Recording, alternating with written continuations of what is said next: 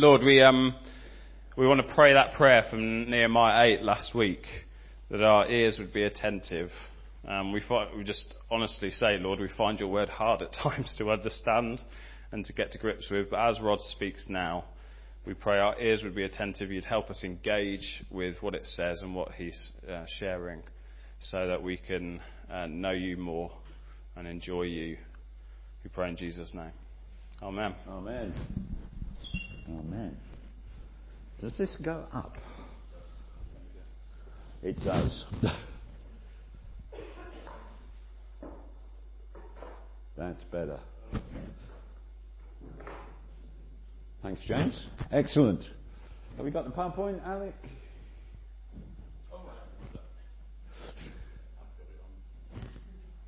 Okay, we should... You're getting there. We're all getting there, aren't we? I hope we know where we're getting. Good. It's lovely to see everybody. Can you go back? Back. No? Right. Hang on. Let's see if I can take you back. No?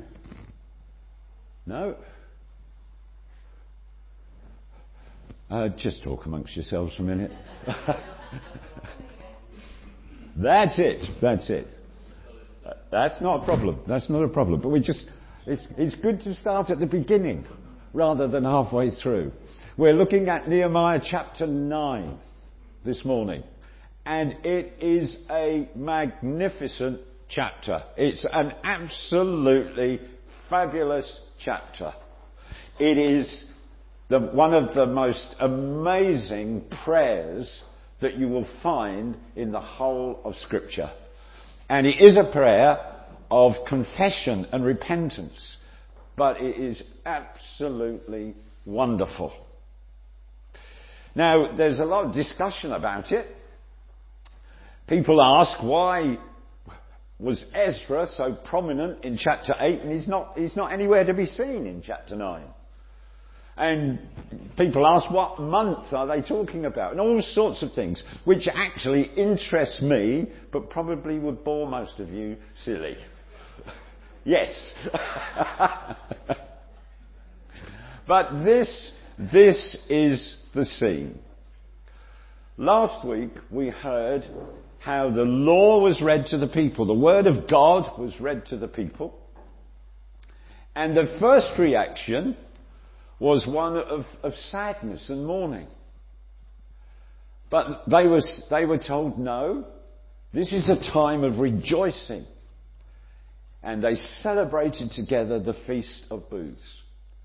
And remember the sort of key phrase last week, the joy of the Lord is your strength. So that was a time of rejoicing. And it was part of the renewal of God's people. But the renewal couldn't stop there. There was need for a deeper work. And so on this day that we see in chapter 9, the people are together again. The Word of God is read again. But this time, the response is a prayer of confession. Well, let's have a little bit of a look at chapter 9. I'm not going to read the whole chapter. I would suggest that if you've got time, you go through it at home. It's absolutely fabulous chapter. Nehemiah 9. On the 24th day of the same month, the Israelites gathered together, fasting and wearing sackcloth, having dust on their heads. Those of Israelite descent had separated themselves from all foreigners. They stood in their places and confessed their sins and the wickedness of their fathers. They stood where they were and read from the book of the law of the Lord, their God, for a quarter of the day, and spent another quarter in confession and in worshipping the Lord their God. Standing on the stairs were the Levites. And like James, I'm not going to go through the names. And they called with loud voices to the Lord their God. And the Levites and other group of them said, "Stand up and praise the Lord your God." Older folks amongst us, which may be a majority, might remember a hymn that began, "Stand up and bless the Lord, you people of his choice." Yeah, okay, that's where it came from.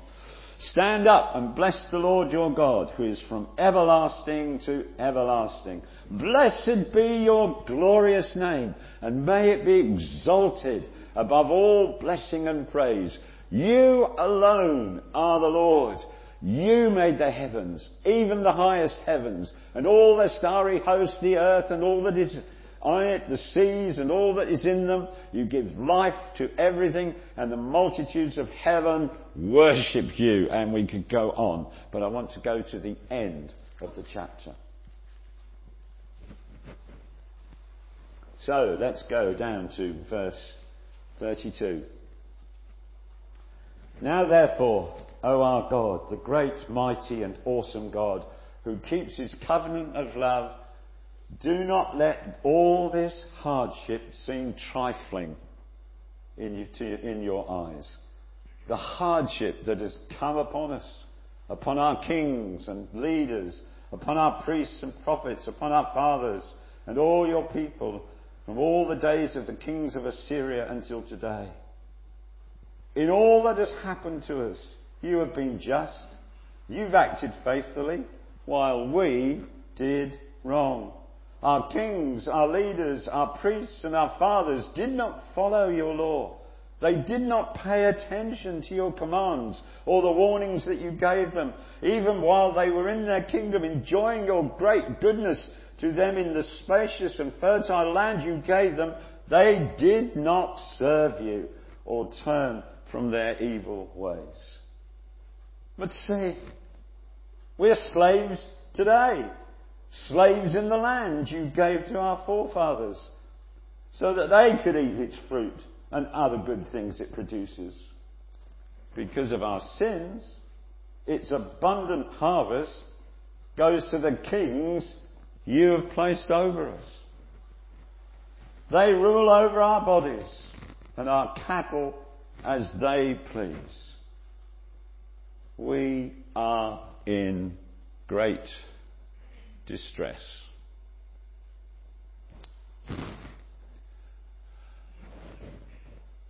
The main bulk of the chapter is this prayer. Amazing, amazing prayer.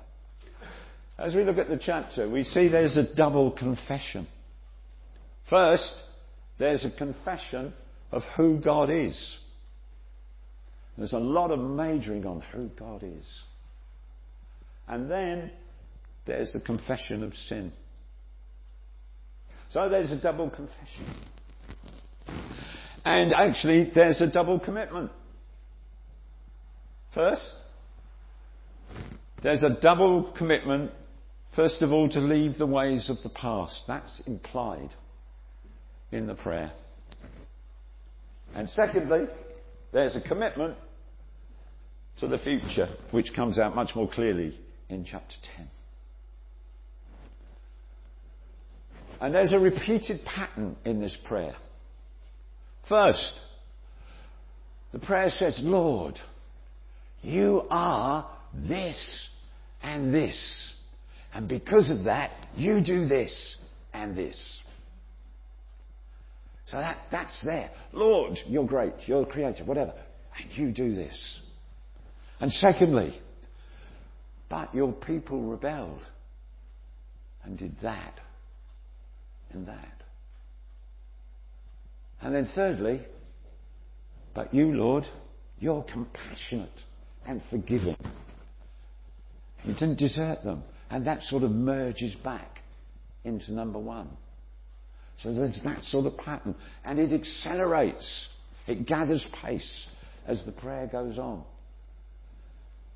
And it ends with a cry for mercy.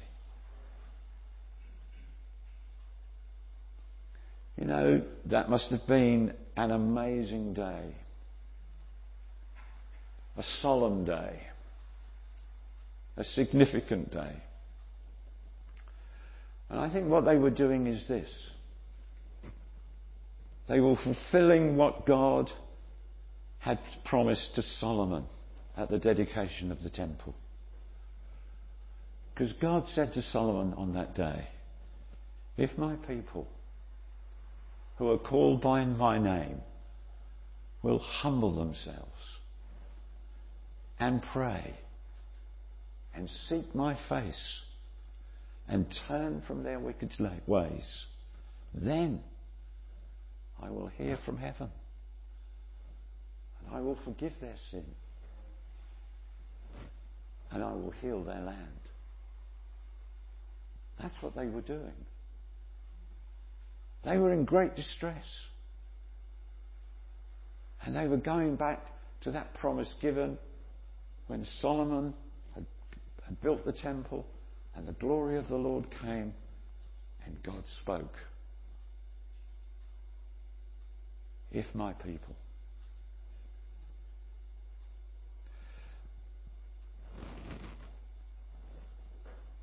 Two things. First of all, what does this prayer teach us about God? I'm going to race through some things. You're probably not going to remember everything. Don't worry. It's not an exam. Nobody gets points for remembering all the points that I make. But what I would like you to do is to appreciate the God that we're talking about. Get a sense of who he is and what he does. So, first of all, in the prayer, we see that he's creator. Lord, you made all of this. You created the heavens and the earth.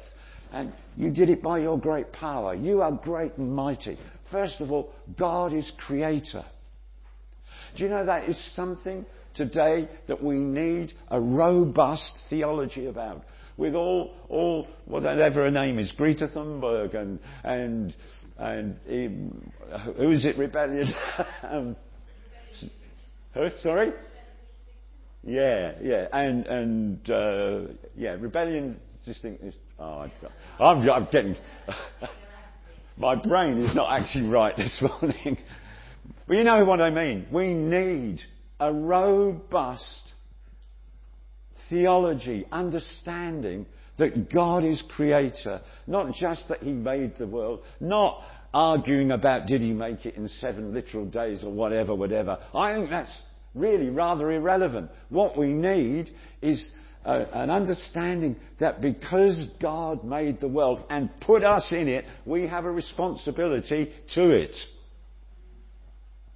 We have a God-given responsibility to the creation that he's made. And in extinguishing rebellion or insulate Britain and all of that, I've got it. You know, they haven't got the answer. Not ultimately, because the ultimate answer is the changed hearts of people. But we need a robust understanding of that. God is creator. Secondly, God is sovereign. You read down the prayer. You chose Abraham. You chose him out of all the nations of the earth. You made Abraham into Abraham. It was your sovereign work. And Abraham was found to be faithful. God is sovereign. Trouble is, when we start talking about that, then people start saying, oh, well, if God elected some, did he choose not to elect others and all that? Forget all of that this morning. Understand that this world is still in the hands of the sovereign God. And we, you, me, we are safe and secure in him. Because God chose Abraham, it reflects what Jesus said, or rather Jesus reflects that. He said, you did not choose me, but I chose you. That you go out and bear a lot of fruit. Praise God that he's in control. And he's not subject to the whims of our pernicious free will. He's in control. He's sovereign. What a wonderful God he is. He's the deliverer. It moves on. But you saw the suffering of your people. You saw them there in Egypt. You responded to their cry. And you worked the greatest deliverance then which was known. You brought your people out of Egypt. You took them through the Red Sea. You brought them finally into the Promised Land. A mighty, victorious act of deliverance. What a great God you are. The Creator, the Sovereign, delivered His people. And we know an even greater deliverance. We've been singing about the name of Jesus. What a fabulous song. The name of Jesus that can set the captive free. The name of Jesus that can work deliverance and healing. The name of Jesus that can bring forgiveness and new life. Jesus Himself. Do you know Him? Do you really know Him? Do you know that Jesus is Lord and the rescuer, the Saviour? What a God. What an amazing God. He's a God of revelation. You spoke on Mount Sinai. You gave the law to Moses. You revealed yourself. You gave your word. A God of revelation. Do you know today students are being taught in Oxford and Cambridge as well as elsewhere that there is no such thing as absolute truth. Something that would seem totally logical to us. But truth is no longer, in some circles, absolute. You've got your truth, I've got my truth. They may be different, they may contradict, but they're both true. Wrong. Wrong. That challenges us because who said, I am the way, the truth? Yeah. The truth. We have big claims to make, and they're getting bigger. And increasingly, we will face a society that says just what he says, your truth. Thank God the name of Jesus is strong. A God of revelation. Could say more on all of these. He's a God of forgiveness. But even though they rebelled, what did God do? He forgave them. He forgave them. He still led them on. And if you follow the prayer, this is what happens. He still led them on. They'd done wrong, but He forgave them. He forgave them. My goodness, I hope you haven't done a tweet or a Facebook entry 10, 15, 20 years ago that you regret. Because if someone finds it, you could be cancelled. Why not? Yeah. That can be devastating. You know, we're entering a society where there is no forgiveness. You made a racial remark when you were a teenager. We can't forgive you.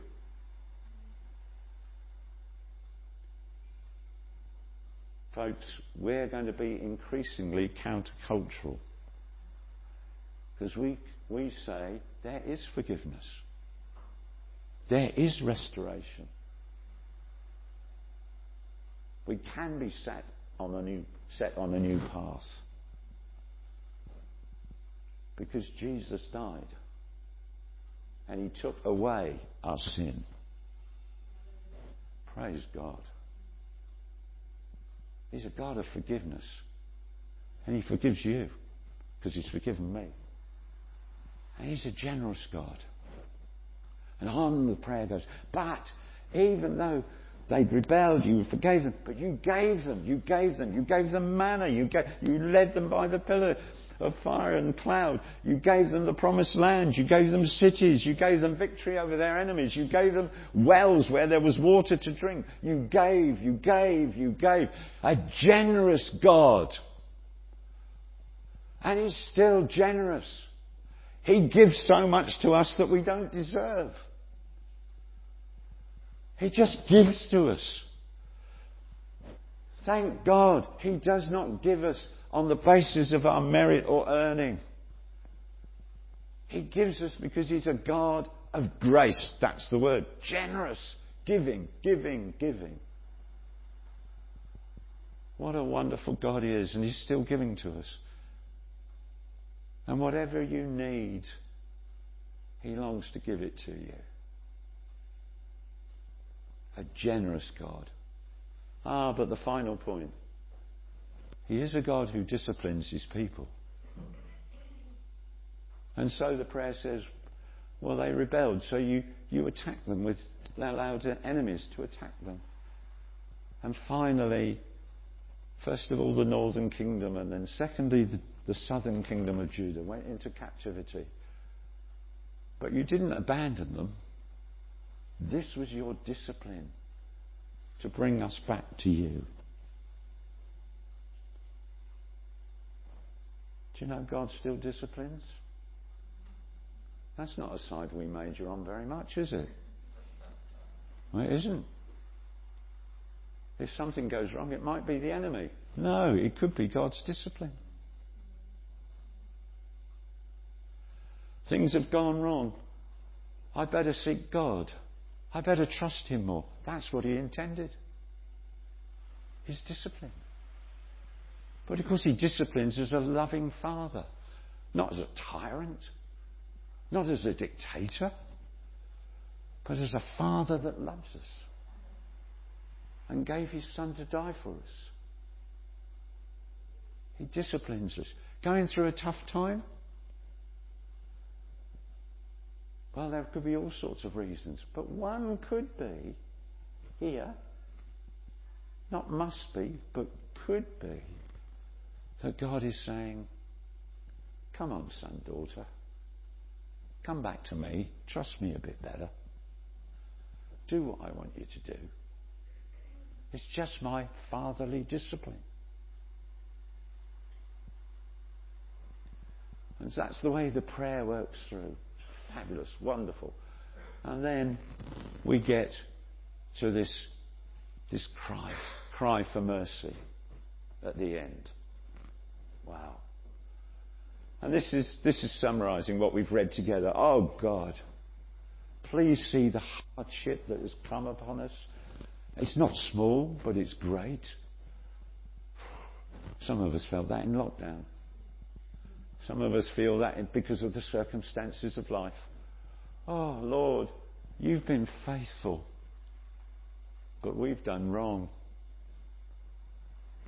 And we have to admit, our leaders, our kings, the ones who rule over us, disobeyed You. And although You've done so much for us, we've been disobedient, and the blessings that You've given to us, we've ignored or taken for granted. Oops. God, you know, when I wrote that, I thought that spoke to me. Isn't it easy to take what God does for you for granted? We're now slaves in our own land, they say. Yes, we're back here. We're in Jerusalem. The walls have been built. The temple is there. But we're slaves. We're in great distress. Wow. So what does that tell us about confession? Let me just give 3 very brief things. It's real. They were facing up to the reality of the situation. God, this is how it is. I can't hide it from You. We can't hide it from You. You know it anyway. This is the reality. I'm not going to dress it up with flowery language. This is it. Secondly, and that implies that it was honest. Yeah, we've let you down, Lord. Our leaders have failed us, but we've followed suit. We're not going to shift the blame onto others. We're part of this together. And finally, it was specific. We are slaves in our own land, and we're in great distress. Do you know, confession of sin is not part of our tradition, really. Or let me put it a little more gently, is perhaps not as part of our tradition as it ought to be. And I do use the word tradition advisedly. Because we have traditions. The way we worship is our tradition. It is. And confession isn't so much part of that. Now, we can apply this two ways. We can apply it personally, and that's the way we naturally do it. So we look at a scripture, and I'm looking, and there's prayer like this, and we're saying, how does this that I'm reading apply to me? But there's another way, and the more important way, as far as this passage is concerned, it applies to God's people as a whole. Or let's make it concrete, it applies to us. Individually and corporately. I'm going to finish with a couple of stories. So, personal story. Thank you for praying for us as we went to Romania. We spoke about it on Wednesday night at the prayer session. We had a really fruitful time. It was great to see the folks again. As I said on Wednesday, it's partly my second home. We've got this lovely relationship. One of the things that really is encouraging about the situation out there is that today a couple are being baptised. We're 11 o'clock now. They'll be having their baptism in an hour or so, because they're 2 hours ahead of us. And we'd never met the couple before. I'd not seen them before. They'd been coming to the church for about a year, apparently. But of course, it was 2 years since we'd been out there. And this couple had a fantastic story to tell. They'd come to the church. They'd just turned up. They sat and listened to the good news being proclaimed. And they had just made a decision to trust Jesus, to accept him as their Lord and Saviour and King. And that had happened sort of by themselves, as far as I know. And then they told the church leaders about it. And there were two significant things that was going to happen. One, they wanted to have their marriage blessed amongst God's people. Now, they were married civilly, in the sense that in a registry office or the Romanian equivalent, that's fine. They were legally married, but they wanted God to bless their marriage. That was fantastic, and you could tell that just by looking at them, they were sort of radiant with it. It was wonderful. But the other thing was that the guy, and I've been struggling to remember their names, but we think it was Gita, don't we? Yeah. But if it wasn't, doesn't matter. But he had a very dysfunctional background. And from what I gather, from what Jonathan, the church leader, said, his childhood had been characterised by violence in the home. He'd suffered what we would call physical abuse. And as he grew older, then he began to retaliate, as can happen. And from what I gathered, things in the home got very, very bad. And eventually, he walked out and he said, I don't want ever to see them again. Ever. Then he trusted Jesus. Then Jesus forgave his sin and set him free. And then he said, I must go back to my parents. And he did. But when he went back, he didn't say anything about the way they had treated him. He went back and he said, I'm sorry. I'm sorry for what I did. I'm sorry for the way I abused you. I'm sorry that I walked out and left you. That's true confession and repentance. You know, sometimes, and please hear me, I'm not criticising you, but sometimes we can get someone to say the so-called sinner's prayer and they confess everything and repent of nothing. But God had honed in on that one issue.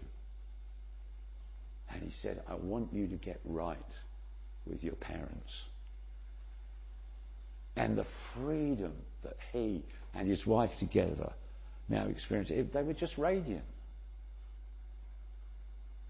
That was wonderful.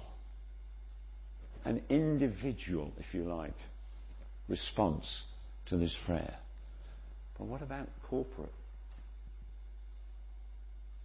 Because this wasn't an individual in chapter 9.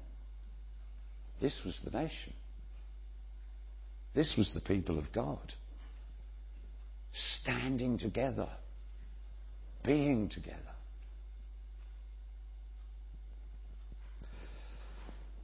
A friend of mine from college, Andrew, went down to a church near Worthing, Durrington Baptist Church. And he, like a number of us, as he was there for a bit, began to experience what came to be known as charismatic renewal. And so a traditional Baptist church in those days began to go through the sort of transformations that happened in the 70s and 80s. So the songs changed, the way the worship changed, spiritual gifts began to appear, there was prophetic words, there was tongues, interpretation, healings, there were all sorts of things. And actually, he wrote a book about it, which I haven't got now. I think I lent it out years ago and never got it back. Doesn't matter. It's probably not published anyway now. But and you know, the church came alive. But then God began to convict them as a church that there were things in their past that displeased him. And it went back almost before any of them were there. If you like, that current congregation. And they began to research their past. And they realised that there were people who had left the church very hurt because of things that had happened. People who had left the church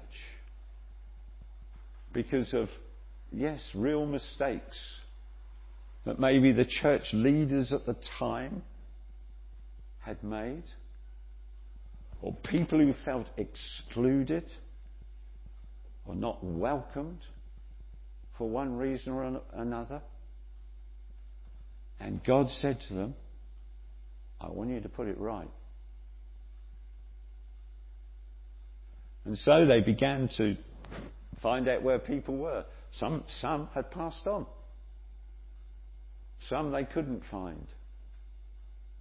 But others, through contacts, etc., and some were still living locally, obviously,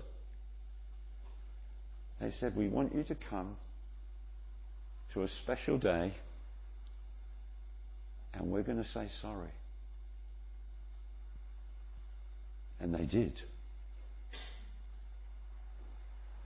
And people, whether rightly or wrongly, who had been hurt because of that local church, came, and the current leaders and the people said, "We're sorry. Will you forgive us?"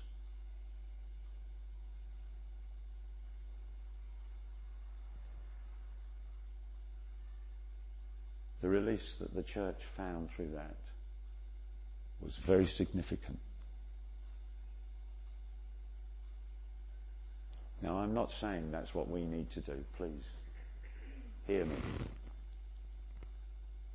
But supposing God began to put a finger on something here and say, "Church, you need to repent of that." Would we, A, have the courage to hear it, and B, the courage to respond to it? You see, this is what God says. If my people, who are called by my name, will humble themselves. That was a humbling experience.